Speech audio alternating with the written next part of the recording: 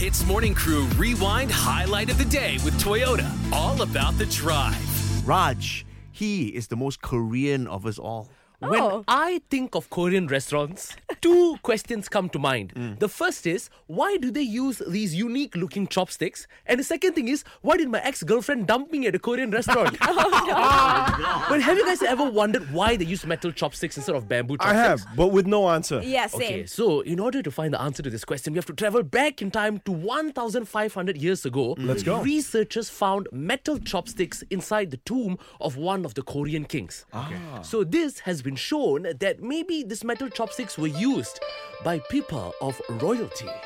And another reason these metal chopsticks can actually detect arsenic and poison in food, because back then people used to assassinate the kings using poison in the food, right? Yeah. So when they stick the chopstick to the food, if the color changes, that means, that is poison inside my food. So wow. these are some of the reasons why this tradition of using metal chopsticks has survived up until today.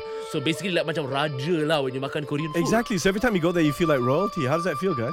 I mean, it feels great, but for me, as a person who can't really use chopsticks that well, the metal chopsticks are even harder to use. They're slipperier, right? Hang on. You don't know how to use chopsticks? I feel like I can, but I know they're not. You they're live not- in Malaysia. I know. You got no Chinese friends. I This sounds like an do. education Listen, coming. The point is, I'm trying, and I do. Every time I have the option to use chopsticks, I use it. But I'm assuming with metal chopsticks, they definitely are harder, Yeah, right? because it's flat, so it's a bit harder to hold. And it's a bit more slipperier. Yes, and if that's heavier. a word. Yeah, heavier. Yeah. We're talking about chopsticks, by the way. Yeah. I'm offended. And you know what? We need to give you a crash course in how to use chopsticks so Let's that you do don't it. embarrass yourself when you go to your Chinese friend's house. A lot of things you haven't done, huh? And Yeah, I you know, I realize, know.